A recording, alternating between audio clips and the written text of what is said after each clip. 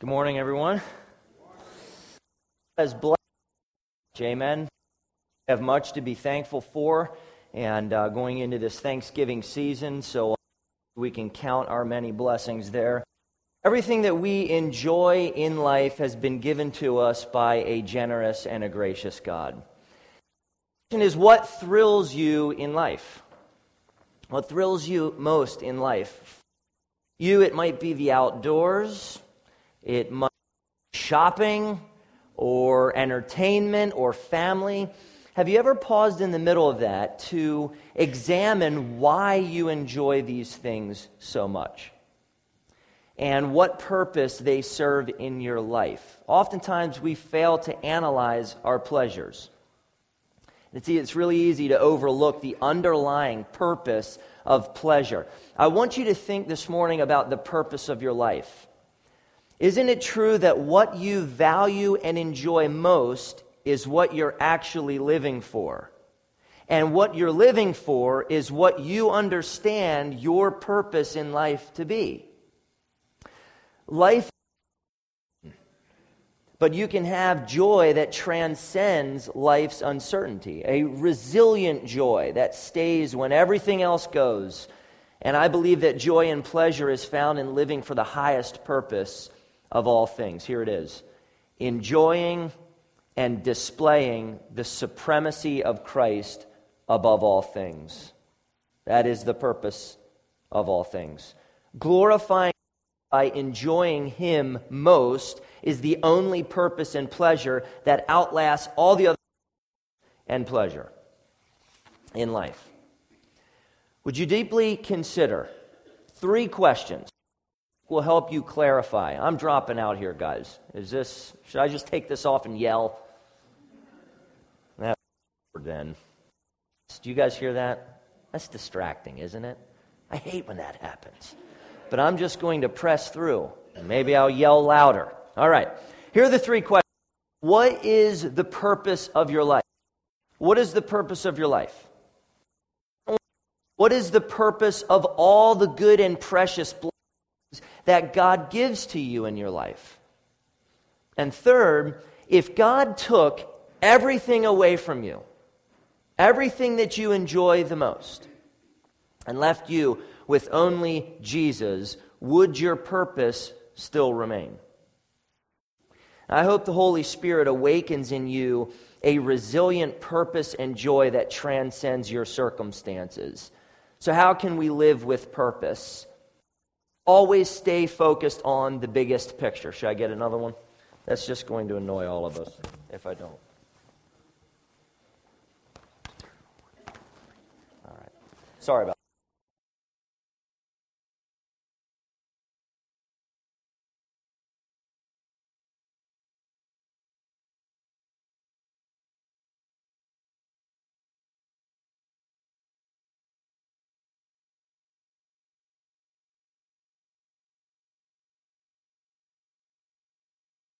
Check. All right. Men in churches, and they always seem to have little things, so it's fine. All right. Always stay focused on the biggest picture. People talk about seeing the big picture in life. Have you heard about the story where the dignitary walks through a certain construction site and he asks a mason what he was doing, and the mason said, "I am laying bricks." And then the dignitary asks another mason on the same site what he was doing, and he says, "I'm building a cathedral." 2 very different perspectives. But even the second mason is missing something. The cathedral may be the big picture, but what about the biggest picture? What is the grand purpose of the cathedral? Doesn't something transcend the cathedral itself?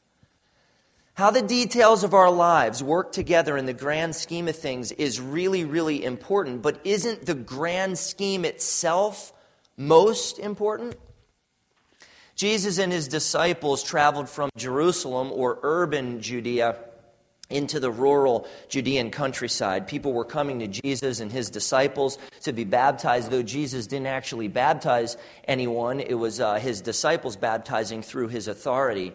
Nearby in Aenon, near Salim, John the Baptist was baptizing people as well. Now, Aenon is a transliterated word for springs, and you can see why they would have done baptism in a place called springs. There was a lot of water there. So Jesus and his crew are baptizing, John and his crew baptizing, both drawing a significant amount of people. Verse 24 says, "For John had not yet been put in prison." And that's a little historical marker to make this point. You have to go back to John 1:35 through the end of John 3.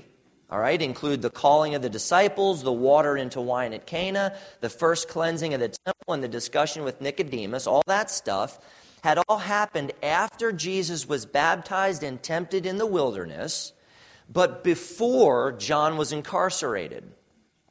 That's important because it clarifies important history that the other Gospels leave out, and it clears up an apparent contradiction of Scripture. Sometime, if you take a little time, study closely Matthew 4 and Mark 1. The other Gospels pick up the ministry of Jesus after the events that John describes in 1 through 3. All right, so it's an insert clarifying in between two verses in the other Gospels, and you have to insert John's account there. So Jesus is baptizing, and John is baptizing. Two locations, lots of people, and a discussion comes about a dispute between some disciples of John and a certain Jew.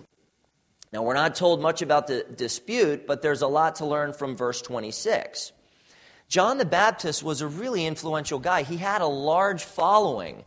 He was well known, he was respected, he was powerful, and he knew influential people. And some of his disciples, they came to him and they said, verse 26, "Rabbi, he who was with you across the Jordan, to whom you bore witness, look, he is baptizing, and all are going to him." Do you understand the tension that they're feeling there? What's happening? John the Baptist is losing people to Jesus. His ministry is shrinking. His following is shrinking. They're walking away from him and they're going over to Jesus. Now, why might that concern John's disciples? Well, John is losing people. His ministry and influence is declining, and they're concerned about that. They probably were jealous at evaluating all the ministry that's taking place with Jesus, and they're concerned about John, and they're definitely losing sight of the biggest picture, what God is doing. If you head east on Lidditz Road from 72 toward Rohr's Quarry, are you following me? You'll pass this beautiful little tree nursery on the left-hand side. And in the fall, it is very, very beautiful back there. Not huge, but very, very nice. Now imagine if the owner of that tree nursery decided to ignore all of the beautiful trees in his nursery and focus on one little evergreen. Now, it's important for him, no doubt, to tend all of the trees individually. All right, that one evergreen is important to him, but not at the expense of his entire nursery. The most important thing is the nursery, not the one tree. What the disciples of John had done was lost sight of the biggest picture. John's ministry was very, very significant. It was designed and blessed by God, but only in order to advance the superior ministry of Jesus Christ. They couldn't see beyond the big picture to the biggest picture, what God was accomplishing through his Son, Jesus Christ. And that's easy to do, to focus on our big picture instead of focusing on the biggest picture, namely the sovereign will and plan of God. We lose focus in our lives sometimes. We get caught up in building our kingdom instead of building God's kingdom. God built John's ministry for the very specific reason of drawing attention to Jesus Christ, and it was only for a brief time. He gave them that influence for a reason, for a set period of time, and then he was to fade, and Jesus was to emerge. John's ministry served a massive purpose, served a glorious purpose, one with incredible importance in God's redemptive history. But it was only to open up the way for the greater ministry of Jesus Christ. John's ministry was only temporary, yet look at the effects that John's ministry had. When you follow Jesus, there is absolutely no guarantee that he is going to build your life into this big thing, into this incredibly great thing to give you wealth and influence and put you in the top spots in the world. There is no guarantee that it will be bigger and better for you. Following Jesus means surrendering everything, no matter what. Taking Jesus as your prize above everything that he may give to you. Jesus is not a stepping stone to somehow get to something better. He's not just a means to get to health, wealth, and prosperity or influence. He's not the means to a better end. He is the end. Jesus is the biggest picture. We can never forget that God has created us, has made us for him. For him. That's why we exist, and we are part of his sovereign plan. Always remember your place, and that everything is sovereign grace. You get that little rhyme there? I did that on purpose. Always remember your place, and that everything is sovereign grace. Never forget what John the Baptist says in verse 27. John answered his disciples, take a look. A person cannot receive even one thing unless it is given him from heaven. Everything in your life is sovereign grace, given to you as a gift. All of John's ministry and influence and success was a gift. John didn't build it. God built it. God created John for a magnificent purpose and built him up in order to build Christ up. And as John submitted to God's will, he found his own highest joy in glorifying God. John's place was that of a receiver, of a beneficiary of God's grace. 1 Corinthians 4:7 asks the question, what do you have that you did not receive? D.A. Carson wrote, God's sovereignty stands hidden behind all human claims, for a human being does not have anything but what he has received. In a genuinely theistic universe, this must be true. As frequently forgotten as it is, the maxim is almost self-evident. End of quote. In the beginning, only God existed. It was only him in perfect fellowship with himself, Father, Son, and Holy Spirit. And in that truth is the implicit truth of God's sovereignty and God's grace. With all his success, listen to John's humble focus in verse 28. You yourselves bear me witness that I said, I am not the Christ, but I have been sent before him. Something bigger than John was happening. And yet John was this awesome part of that something bigger. All right, we see this in chapter 1, verse 8. John was not the light, but came to bear witness about the light. Verse 15, John said, this was he of whom I said, he who comes after me ranks before me, because he was before me. In John 1:20, John confessed, I am not the Christ. He said he wasn't Elijah or the prophet either. In John 1:23, John said he was the voice in the wilderness crying out and preparing the way for the Lord. Even in John 1:27, he said he was unworthy to untie the strap of Jesus' sandals. John knew two really important things: God's sovereign grace and his place in God's sovereign plan. He knew God's sovereign grace, and he knew his place within the great plan of God. John submitted to God's purpose for him to draw attention to Jesus Christ for the glory of God. And that magnificent purpose was the basis for his complete joy. I'm talking about joy this morning, happiness, something that will last in your heart, that your soul craves. All of us in here. I don't know of anyone sitting in these pews that does not want to be as happy as they possibly can be. And so if you share that with me and we want to pursue our greatest pleasure and our greatest joy in this life, we must do it in Jesus Christ. Or else we will find ourselves discontent, unhappy, robbed of the very thing that our soul craves. John's complete joy. That should interest us. Now, in order to add some color to what he was saying and some power to his words, like many preachers do, John used an illustration that spans all cultures and all time. A wedding. How many of you have been to a wedding before? All right. Okay. Hopefully you showed up to your own if you were married. On the wedding day, the bride is taken by the groom, not the best man. At least that's how it should work. But then the best man would have been the groom. And so you see my point, all right? It's for the groom. The beautiful and radiantly pure bride is for the groom. Well, the day had come, the groom had arrived, and the bride was going to adore the groom.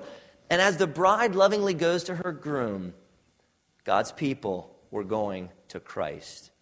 He would love and provide for her and ultimately give his own life to win his bride. Well, John is a friend of the groom. He's not the groom. It's about the groom. John's just the friend that's along for the ride. All right? John was the friend of the groom that was there to make sure that the wedding went smoothly, to keep the details in place. That's what they did. His joy is contained in pulling off the wedding without a hitch and enjoying the marriage of the bride and the groom. John knew his place on that wedding day. And something else. Grace. He was there for the groom. His joy was in the joy of the groom. You know the truth? We're not Jesus. We are not Jesus. And the world does not revolve around us. We are not the purpose of the universe. We are not the greatest reason the universe exists. Our purpose is always defined by God's greater purpose, His glory. The moment we assign a different purpose for ourselves is the very moment we lose sight of our greatest purpose in life, the only one that will actually offer us the joy that our soul craves. Before I left the house as a teenager, my mom often said to me, remember whose you are. Remember whose you are. I was bought with a price. I was not my own. I am still not my own because Jesus purchased me with His own blood. I am His. We must always remember our place and always remember that everything we are, everything we have, everything that we experience in our lives is God's gift to us for His marvelous purpose. That's why pleasure exists. Just like verse 31 says, he who is of the earth belongs to the earth and speaks in an earthly way. We are temporal. We are earthly. We are limited. We have feeble and tentative bodies, and our lives are common and mortal. Yet our place is one of the highest honor, as we find our highest joy in serving the magnificent purpose of the glory of God. Our joy is actually made complete when we submit to God's grand purpose. The title of this sermon is The Joyful Purpose of Your Life. The joyful purpose of your life. Because God's purpose for us in Christ Jesus is not an insignificant purpose. It's not substandard. It's not second rate. It's not outdated or archaic. It's joyful. It's good. It's amazing and glorious. Always pursue complete and long-term joy over incomplete and short-term gain. Always pursue complete and long-term joy over incomplete and short-term gain. Life offers you numerous pleasures. Amen. Everywhere you turn, there's pleasure for you to experience. It packages it in all different types of ways. Entertainment. We are the most entertained society in the world, yet we're so radically discontent. We're comfortable. It offers you comfort. It offers you money. It offers you influence. It offers you get ahead of everyone else. Pull yourself up by the bootstraps and work hard, and you can actually make something for yourself here in America. Isn't that what we thrive on here? But experiencing these things raises the question, and this is such an interesting thing that people deal with, is this all there is? After Tom Brady won multiple Super Bowl rings, he was still asking the question, is this all there is? You're at the top of your game and you're asking, is this it? Well, the truth is, we know these pleasures of this world are incomplete and short-lived. We know that. This is not a surprise. Why do you desire another piece of chocolate cake? Was the first one not good enough to satisfy you? I keep going back. Never enough. All right? Why another movie? Was the first blockbuster not good enough? Because if it was, you'd say, done with movies, done. I just saw the one that was everything I had ever hoped. Movies keep selling, and there's a reason for that. Look at verse 29 again. The friend of the bridegroom who stands and hears him rejoices greatly at the bridegroom's voice. Therefore, this joy of mine is now complete. Why does the friend of the groom rejoice greatly? What produces that kind of intense happiness? The voice of the groom. It's the arrival of the groom and his joy in the bride that fuels the joy of the best man. The joy described in verse 29 is incredible, unparalleled joy. But there is more in verse 29. John said, therefore, this joy of mine is now complete.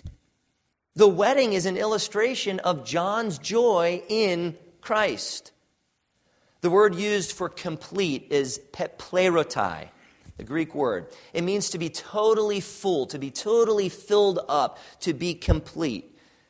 John the Baptist, amazingly, was able to say that his joy in Christ was so intense that it was actually full and complete joy. Does that interest any of you? Full and complete joy. Unrivaled. Can't find another like it. Please, people, tell me you're interested in that. I hope I am really interested in that. Well, how can John the Baptist experience such a radical joy in the face of a declining ministry? Where would it hit John the hardest? John was fading, and yet he was extremely happy. Joyful. He's joyful because life was never ultimately about him. It was always about something bigger, something better, namely Jesus Christ. John wasn't waiting for something more. He had received in Christ what he wanted the most. John the Baptist said in verse 30, he must increase, but I must decrease. Pay particular attention to the word must. John's decrease had to happen.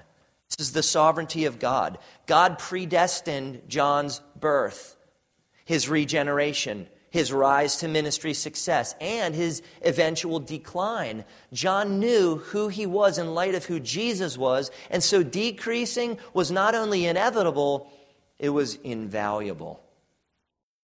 D.A. Carson wrote, John finds his joy not in grudgingly conceding victory to a superior opponent, but in wholeheartedly embracing God's will and the supremacy it assigns to Jesus. Lenovo puts out the ThinkPad laptop computer, the X230, which costs around $1,000. And if you put another $240, found from your couch maybe, into better batteries, you can increase the battery life of this computer to 20 hours. 20 hours, that's a long time. Now imagine buying it only to realize when you get it home, take it out of the box, that there are no ports to charge the batteries. You can't plug it in anywhere. And so you look everywhere on the machine and there are no ports, so all you get is 20 hours. Now imagine that, for the sake of the example, that you can't buy new batteries or you can't take it back to the store. Would you be okay with that? $1,240 for 20 hours of a really good computer. $1,240 for something you can't recharge and can only use once? Or would you rather have a laptop that can be recharged and last a long time? The pleasure of this world is just like a 20-hour laptop. You get really good usage of it for only a short amount of time. When the thrill is gone and the purpose fades, you're left disappointed with no pleasure at all. That is the world. How did John not completely crash and burn when his ministry was taken away from him? How would your life be if something so precious to you was just stripped and you no longer had it and never had hope of having it again? Why, people crash under that pressure. Why did John not crash? Why is John smiling saying, this is fulfilling exactly why I was put here? How do you get that? At the decline of John's ministry, John received even more joy because finally his life purpose was fulfilled. Make much of Jesus Christ. Make much of Jesus Christ. And when that happens, in whatever circumstances, you're happy. You're fulfilled like John did. He did that. He made much of Jesus Christ. John trusted in something eternal, and that's why his joy was complete and full when his ministry was on rapid decline. He knew his place. He knew his purpose, and that fueled his long-term pleasure. Do you want that kind of indestructible joy? Then live out your greatest purpose, to make much of Jesus Christ. Draw attention to the supremacy of Christ in your life. Your life is for Jesus. Don't settle for incomplete and short-term gains that will inevitably disappoint you. You've got to go biggest in your life. Don't go big, go biggest. One more application. Many pleasures are fads. They actually come and go. They change. But the ministry of Jesus is still increasing. He's still increasing. His increase hasn't stopped. His fame and influence in the world, in the universe, is on the rise. There is something important that lies behind the joy of John and behind the decrease of his influence and ministry. Always treasure Christ for his supremacy and sovereignty. Always treasure Christ for his supremacy and his sovereignty. John the Baptist's joy is complete only if Jesus is supreme and sovereign over everything else. Otherwise, it's in totally incomplete joy that will also expire. Some say, verses 31 through 36, they're a continuation of John the Baptist's quote. And other scholars say that the Apostle John took over and was offering commentary. I'm not really sure. But either way, the truth is the same. Jesus is supreme and sovereign. See it in verse 31. Take a look. He who comes from above is above all. He who comes from heaven is above all. Jesus Christ came from God, and he ranks above everything else in the universe. Then verse 32 says, he bears witness to what he has seen and heard, yet no one receives his testimony. Jesus knows God intimately. He was there at the very beginning. He saw and he heard the divine counsels of God. There is nothing that Jesus is out of the loop on, so to speak. Then in verse 34, we learn that God sent Jesus and that Jesus speaks the words of God by the power of the Holy Spirit. Be clear of this, that every Christian has the power of the Holy Spirit in them because the Holy Spirit dwells in them. But Jesus has the Holy Spirit without measure. Without measure. An infinite anointing of the power of the Holy Spirit. In verse 35, we learn that the Father loves the Son and has given all things into his hand. Everything in the universe is in the hand of Jesus Christ. He is supreme and he does rule over everything. God has made his beloved Son supreme and sovereign over all things. And that is the basis, the foundation of John's unshakable joy. Since Jesus Christ is supreme and sovereign over all things, he is then the most valuable being in the universe to be treasured and delighted in, and therefore able to completely satisfy. Jesus is supreme over the best entertainment. He's supreme over every party or vacation or destination you could possibly experience. Jesus is supreme over every physical pleasure, over caffeine, over sugar, nicotine, drugs, alcohol, sex, adrenaline, accomplishment, and music. There is nothing on planet Earth that rivals Jesus. How do we treasure Christ for his supremacy and sovereignty? Verse 33. Whoever receives his testimony sets his seal to this, that God is true. When we receive the testimony of Jesus Christ, we believe it. We believe it. We cherish it. We treasure it. We build our life upon this testimony. And when we receive his testimony, we set our seal to this. In other words, we confirm that God is true.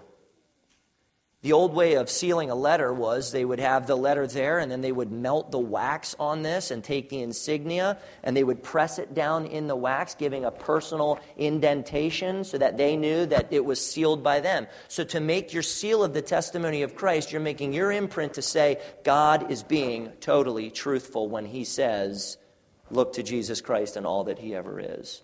You confirm that for you, and you confirm that generally that is true. Mozart began composing music at the age of 5. He composed his first symphony and published his first sonatas when he was 9 years old. As a teenager, Mozart was composing operas.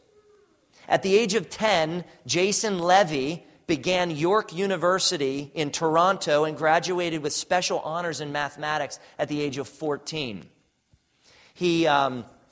Brilliant guy. He received his Master of Science from the University of Toronto at 15 and his PhD in mathematics at 20. Tiger Woods shot in the 70s when he was 8 years old. I have yet to shoot in the 70s. I'm 34 and very bitter. No, all right. No, Bobby Fischer, if you've ever heard of his name, the chess player, won the United States Chess Championship at 14 and became a grandmaster at 15, the youngest of any chess player at the time. Why are we impressed by accomplishments like this? Isn't it because we're drawn to greatness? Dominant and extraordinary things leave us totally awestruck.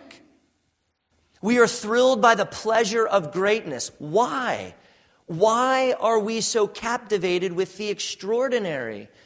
We are in awe of greatness because deep within us we yearn for the greatness and supremacy of Christ. Where does human greatness and achievement point if not to a transcendent greatness? When human performance surpasses the ordinary and the mundane, we are left spellbound because it dimly reflects the transcendent greatness of Christ. How else could we differentiate between the extraordinary and the ordinary without an apex of greatness and glory? It just doesn't make sense that something would be just a little better, just a little better. They ran a little faster, they shot a little lower, they scored a little more points. Where is that building to?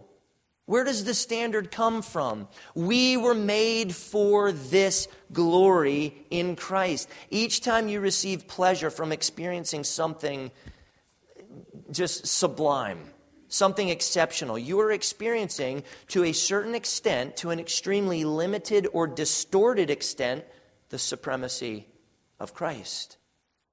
The joy of John the Baptist was rooted in the supremacy and sovereignty of Christ. Is yours. Is yours.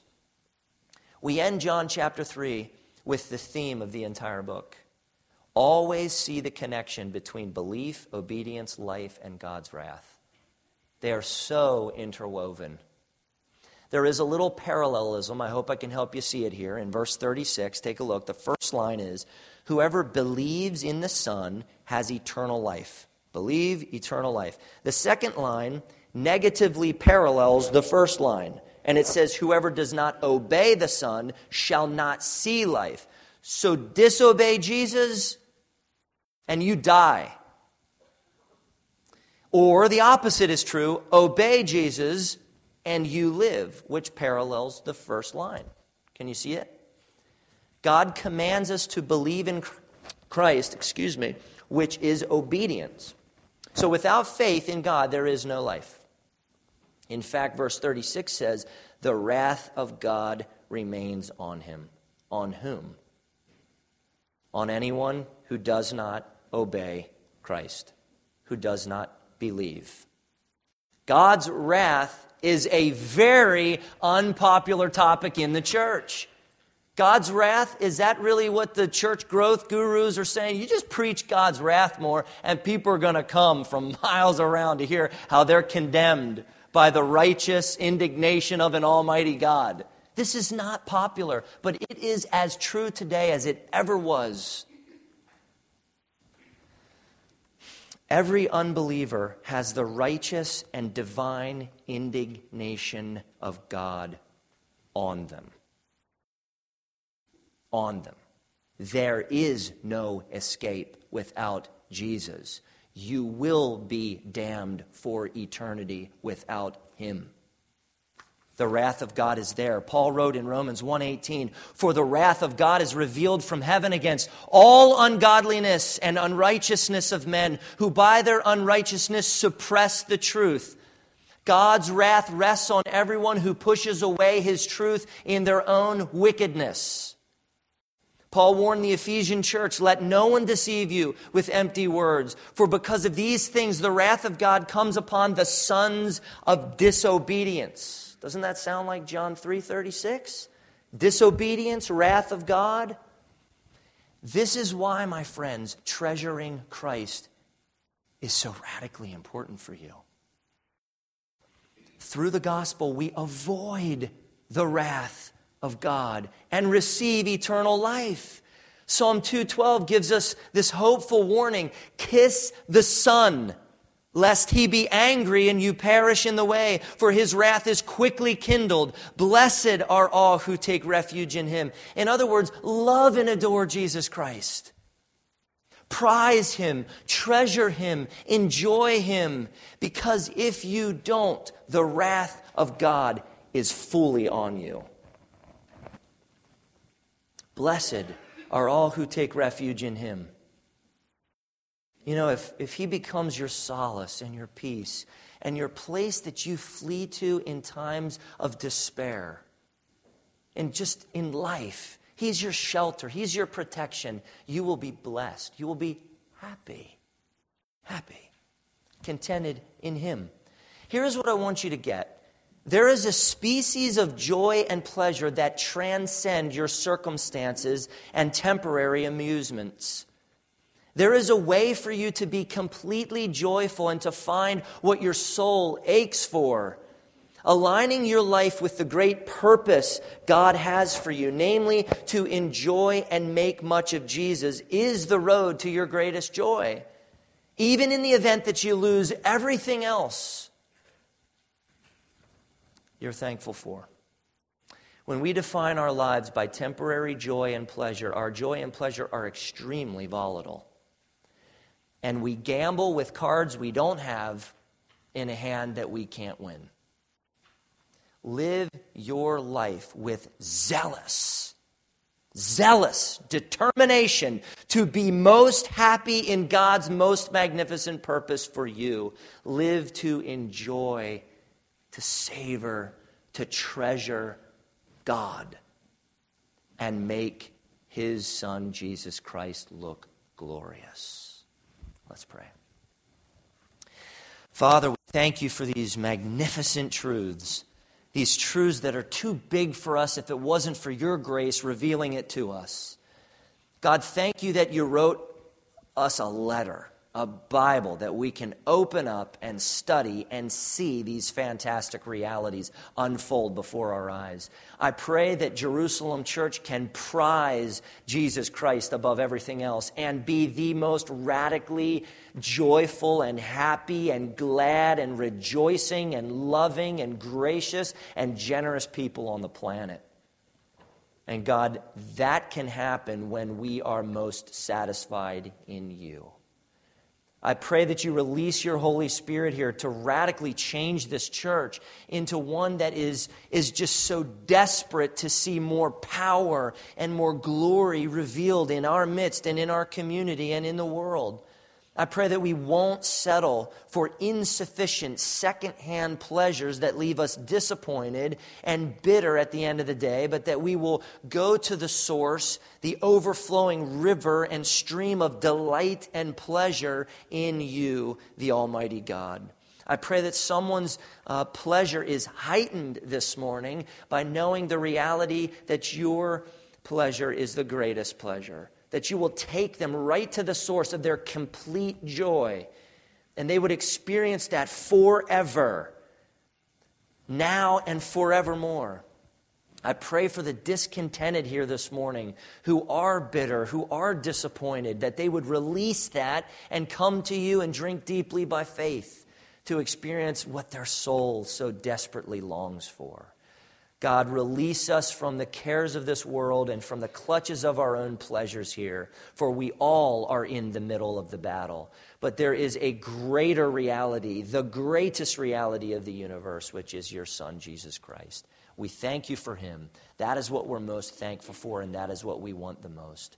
In Christ's precious name we pray. Amen.